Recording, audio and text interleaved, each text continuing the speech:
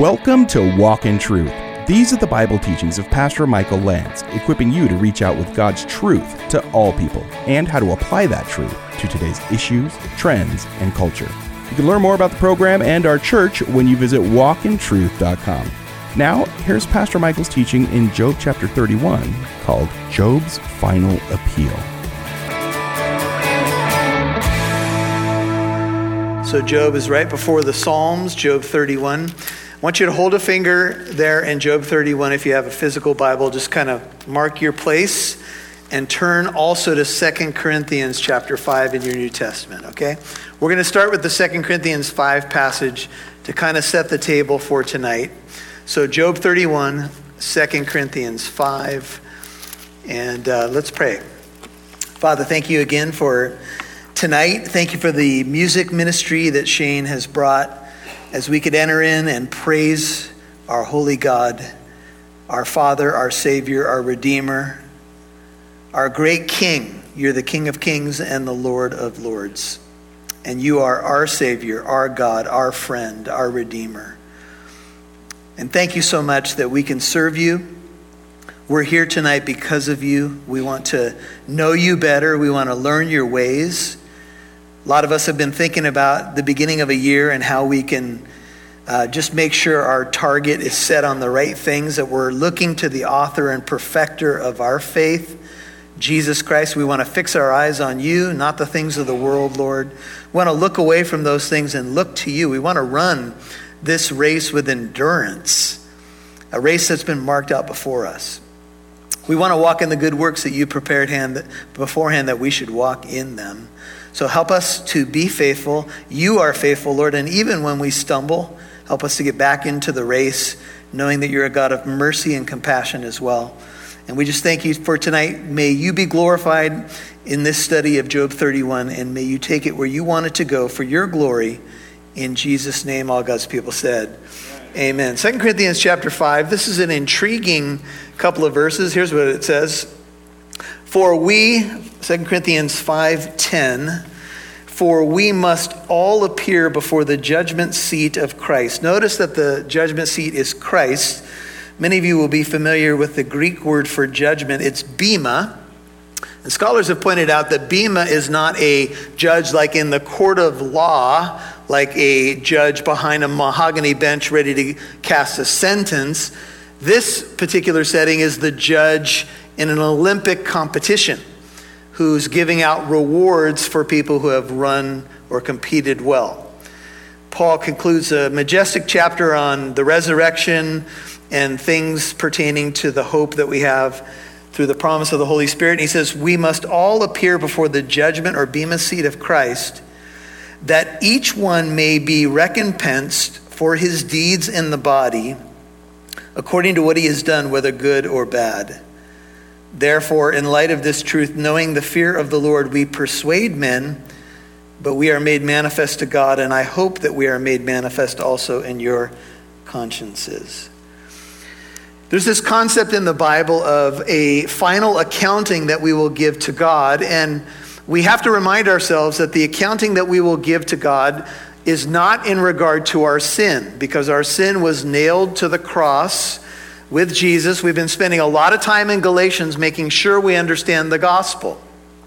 That the gospel is Christ becoming accursed for us, absorbing the curse, taking the punishment that we deserve, and crediting us with his righteousness, his sacrificial death, his triumphant resurrection, his perfect life, the moment that we place faith or believing trust in the Lord. He transfers us from the kingdom of darkness to the kingdom of light. God made him who knew no sin to become sin for us, that in him we might become the righteousness of God. So that is a settled deal. So you might say, well, then what is this judgment seat in 2 Corinthians 5 written to a Christian congregation? This judgment seat is the bema. And it tells you and me that we're going to have a day when we stand before our Maker, our Savior, our Redeemer. And notice that Jesus Christ is the judge. If you're interested, write down John 5:22, where Jesus says, all judgment has been given to the Son. Jesus be the judge.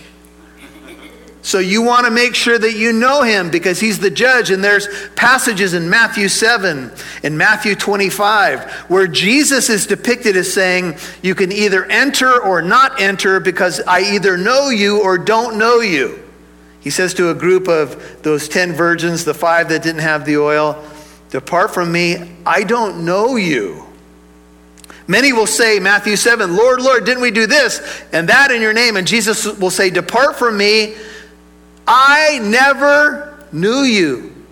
There's passage after passage that we need to realize that Jesus is the judge. And sometimes people in the world want to dismiss Jesus, and it's something like this: I'm cool with God, I don't know about Jesus. But Jesus says all judgment's been given to him. And 2 Corinthians 5:10 says that we must all appear before what?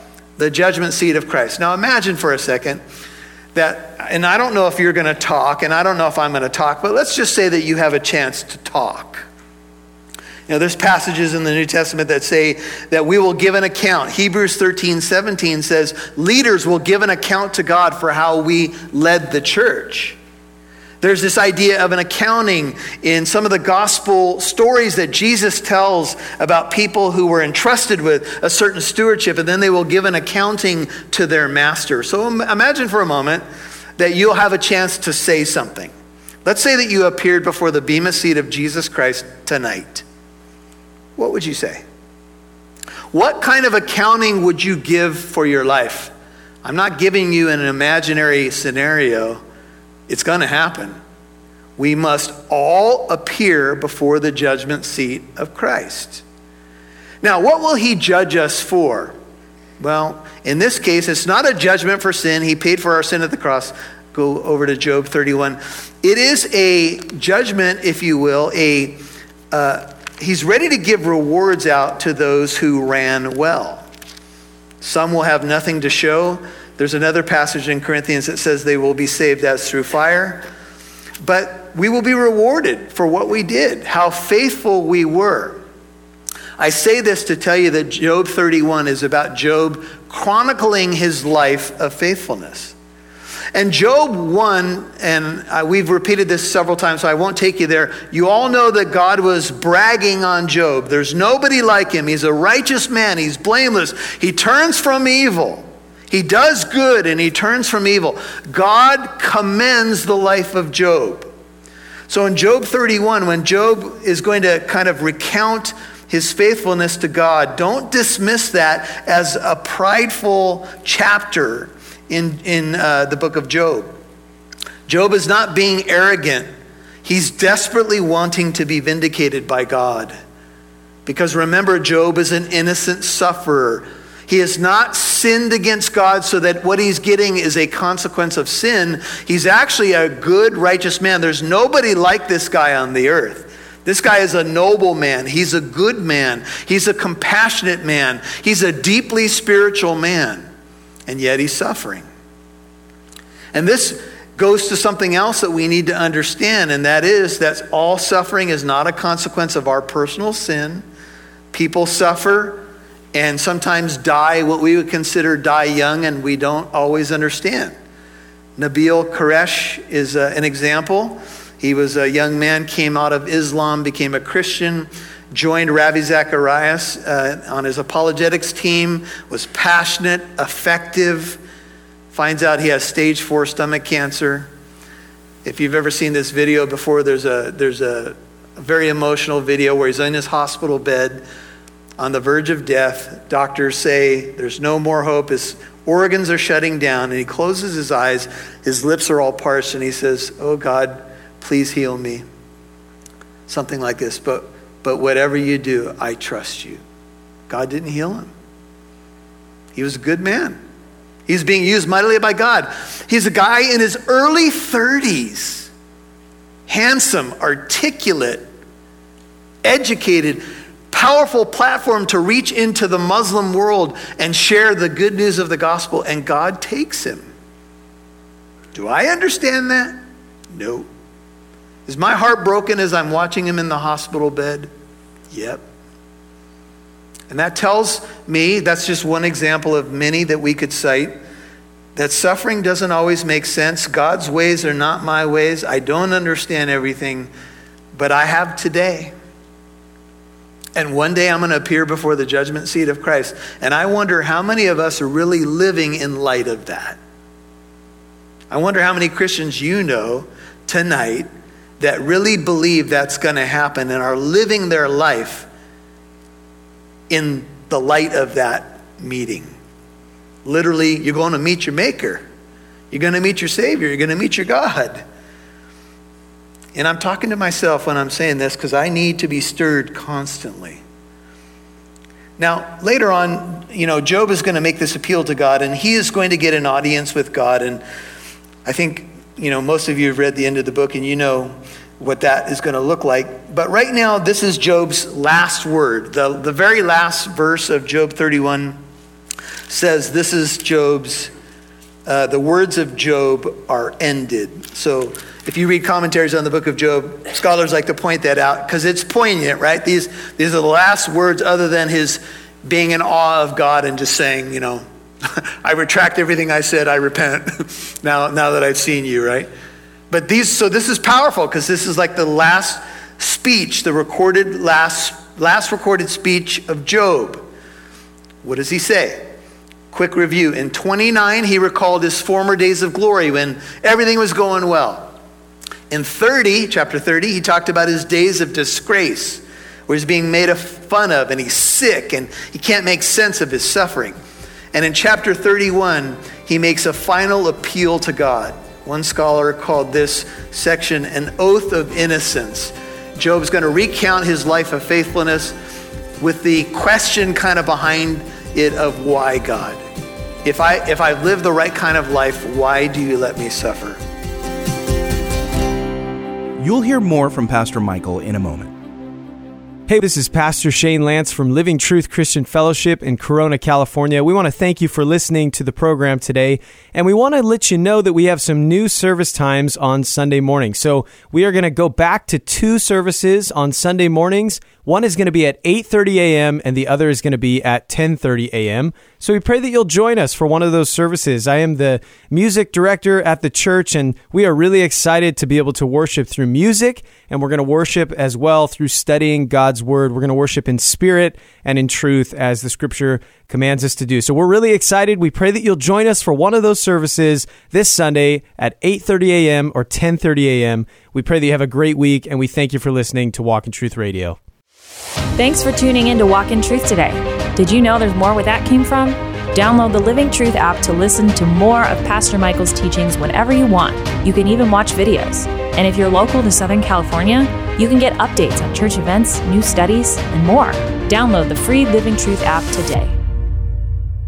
Producer Rob Newton here, and on behalf of Pastor Michael and the Walk in Truth team, thank you so much to our financial and prayer partners. Whether you have given a one-time donation or you have become a monthly partner, you have contributed to our mission to reach out with God's truth to all people, and helping listeners like you apply that truth to today's issues, trends, and culture. You've heard that before, right? Well, we mean it. Thanks to our financial partners, we have added 3 new radio stations this year.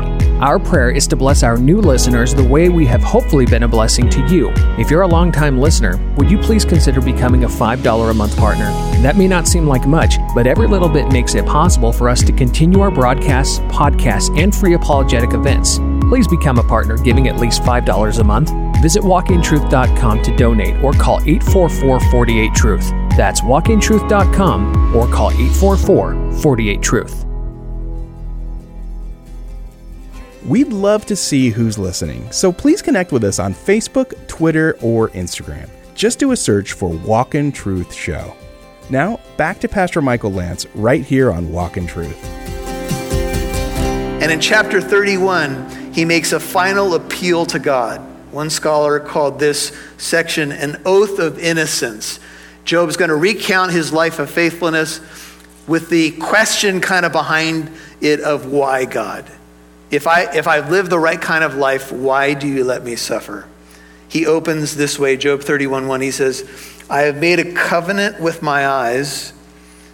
How then could I gaze at a virgin? Now, verses 1 through 34, if you're taking notes, catalog Job's faithfulness we will see 14 categories, 2 sevens.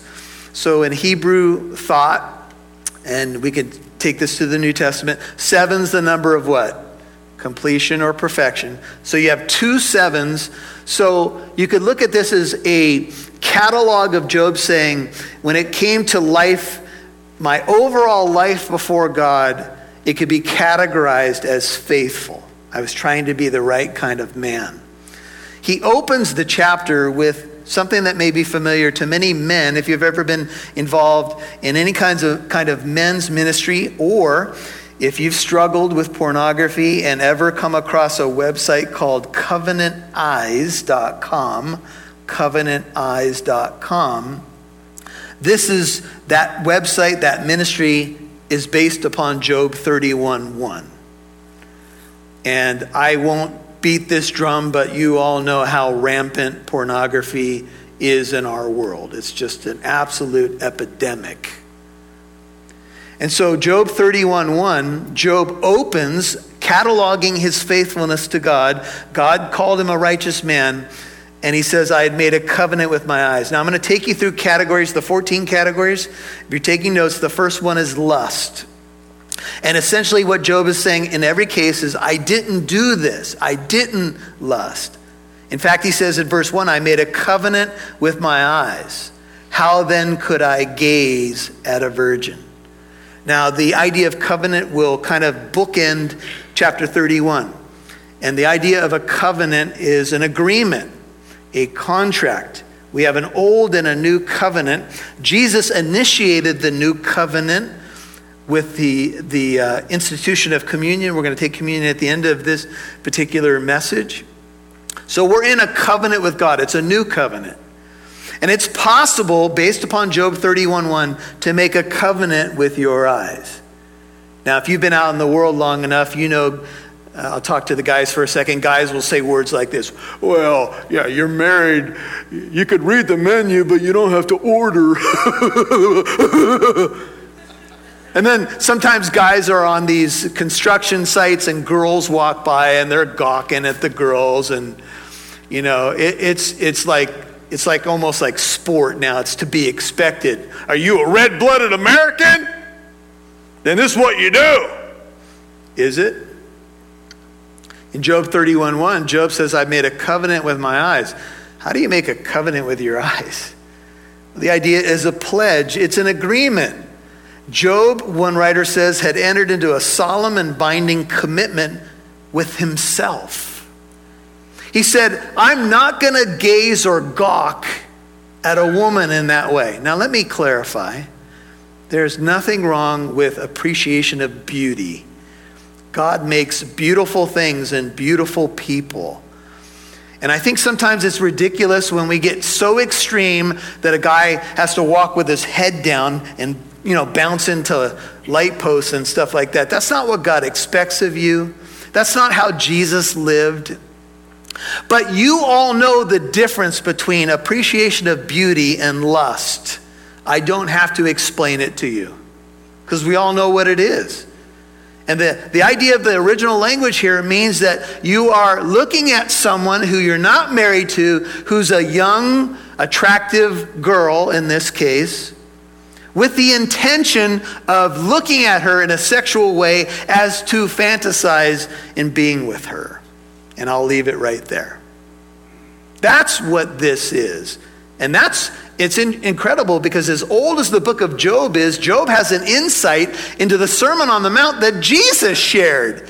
Jesus said, if you look on a woman to lust after her, you've already what? Committed adultery in your heart. Isn't it amazing? That's how godly Job is. Now, you might say, well, why did Job right out of the gate start with this area of life? Did he struggle with it? I don't know.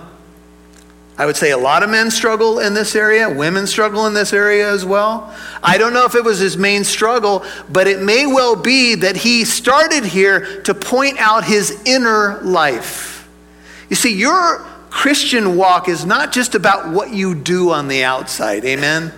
It's not just about showing up to certain places and having the right lingo and whatever and impressing most of the people most of the time.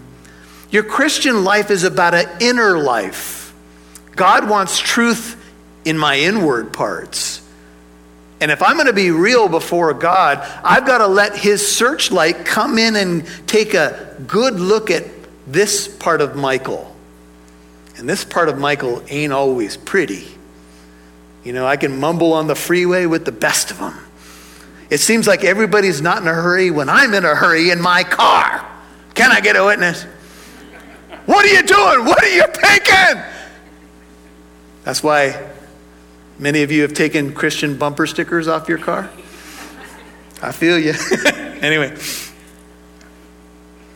You see, God wants truth in the inward parts. And Jesus said, if your eye causes you to sin, what? Now, it's not literal, right? I hope it ain't literal. Pluck it out, cut it off. But what he's saying is to take radical measures with sin. Here's something that I've noticed over now multiple decades of walking with the Lord and having similar struggles to many of you, especially in my early years, is that whatever I feed the most, I tend to crave. And if I start cutting off sinful patterns in my life, they start to lose their power.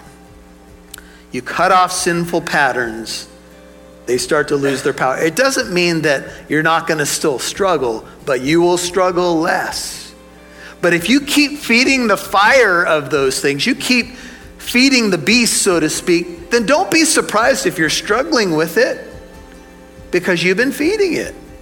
You starve sin, it tends to die in your life. It tends to lose its power.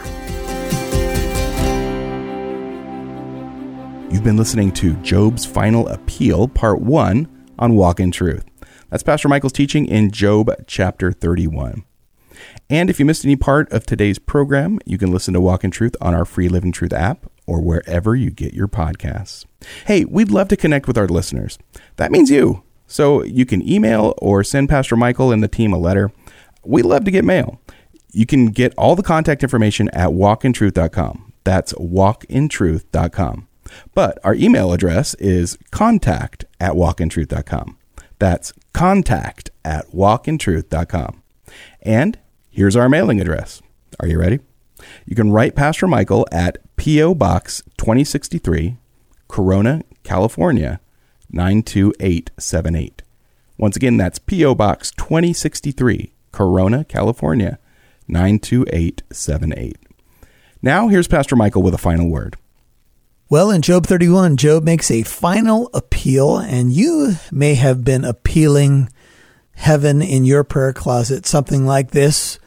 I feel like I've lived an upright life, and yet I feel like there's a target on my chest, on my back. I plead, I ask, and the problem has not been lifted. What do I do? Well, I would say you're listening to the right book, because the book of Job is about this. Job is going to experience at the end of this book relief. The target will be removed. The burdens will be lifted, and Job will be restored. Double. So you might be thinking, well, why should I try? You should continue to press on, because the one who called you is working things together for good. And even if you haven't seen the good yet, that's a promise you can take to the bank. He will work it together for good to make you more like Jesus. And really, that's what the book of Job is all about. Suffering is sometimes the pathway to become more like our Lord. I know it's not fun, but hang in there. And if we can be there for you, 844-48-TRUTH. You can also send a prayer request at walkintruth.com. That's walkintruth.com. We'd be happy to pray for you and with you. And I would just like to encourage you to have a wonderful Memorial Day weekend, to be thinking about those who gave their life in service of our country. We memorialize those who died on the battlefields of the world to protect a very precious commodity, freedom. And today, our country is reeling in many, many ways. And we can often feel like our freedoms are being impinged upon. We look at what's happening in Canada with the church, and some tough things going on right now. And I pray that as we think about Memorial Day, we'll be thinking about those who laid down their life, and then the ultimate one who laid down his life, Jesus Christ, to make us ultimately free. And that our focus would remain on him and telling other people how to find freedom in Christ. Hey, have a wonderful weekend. Don't forget to think about those who sacrificed all for us, and we'll see you right here Monday. And just a reminder that Walk in Truth is a listener-supported ministry. Your financial partnership helps us broadcast on this station, provide the podcast for free, and it helps us do our free apologetic events too. So please consider becoming a monthly partner of at least $5 a month. You can donate at walkintruth.com. And join us on Monday for part 2 of Pastor Michael Lance's teaching in Job chapter 31, called Job's Final Appeal. I'm Mike Massaro. Thanks for listening to Walk in Truth. Our goal is to equip you to reach out with God's truth to all people.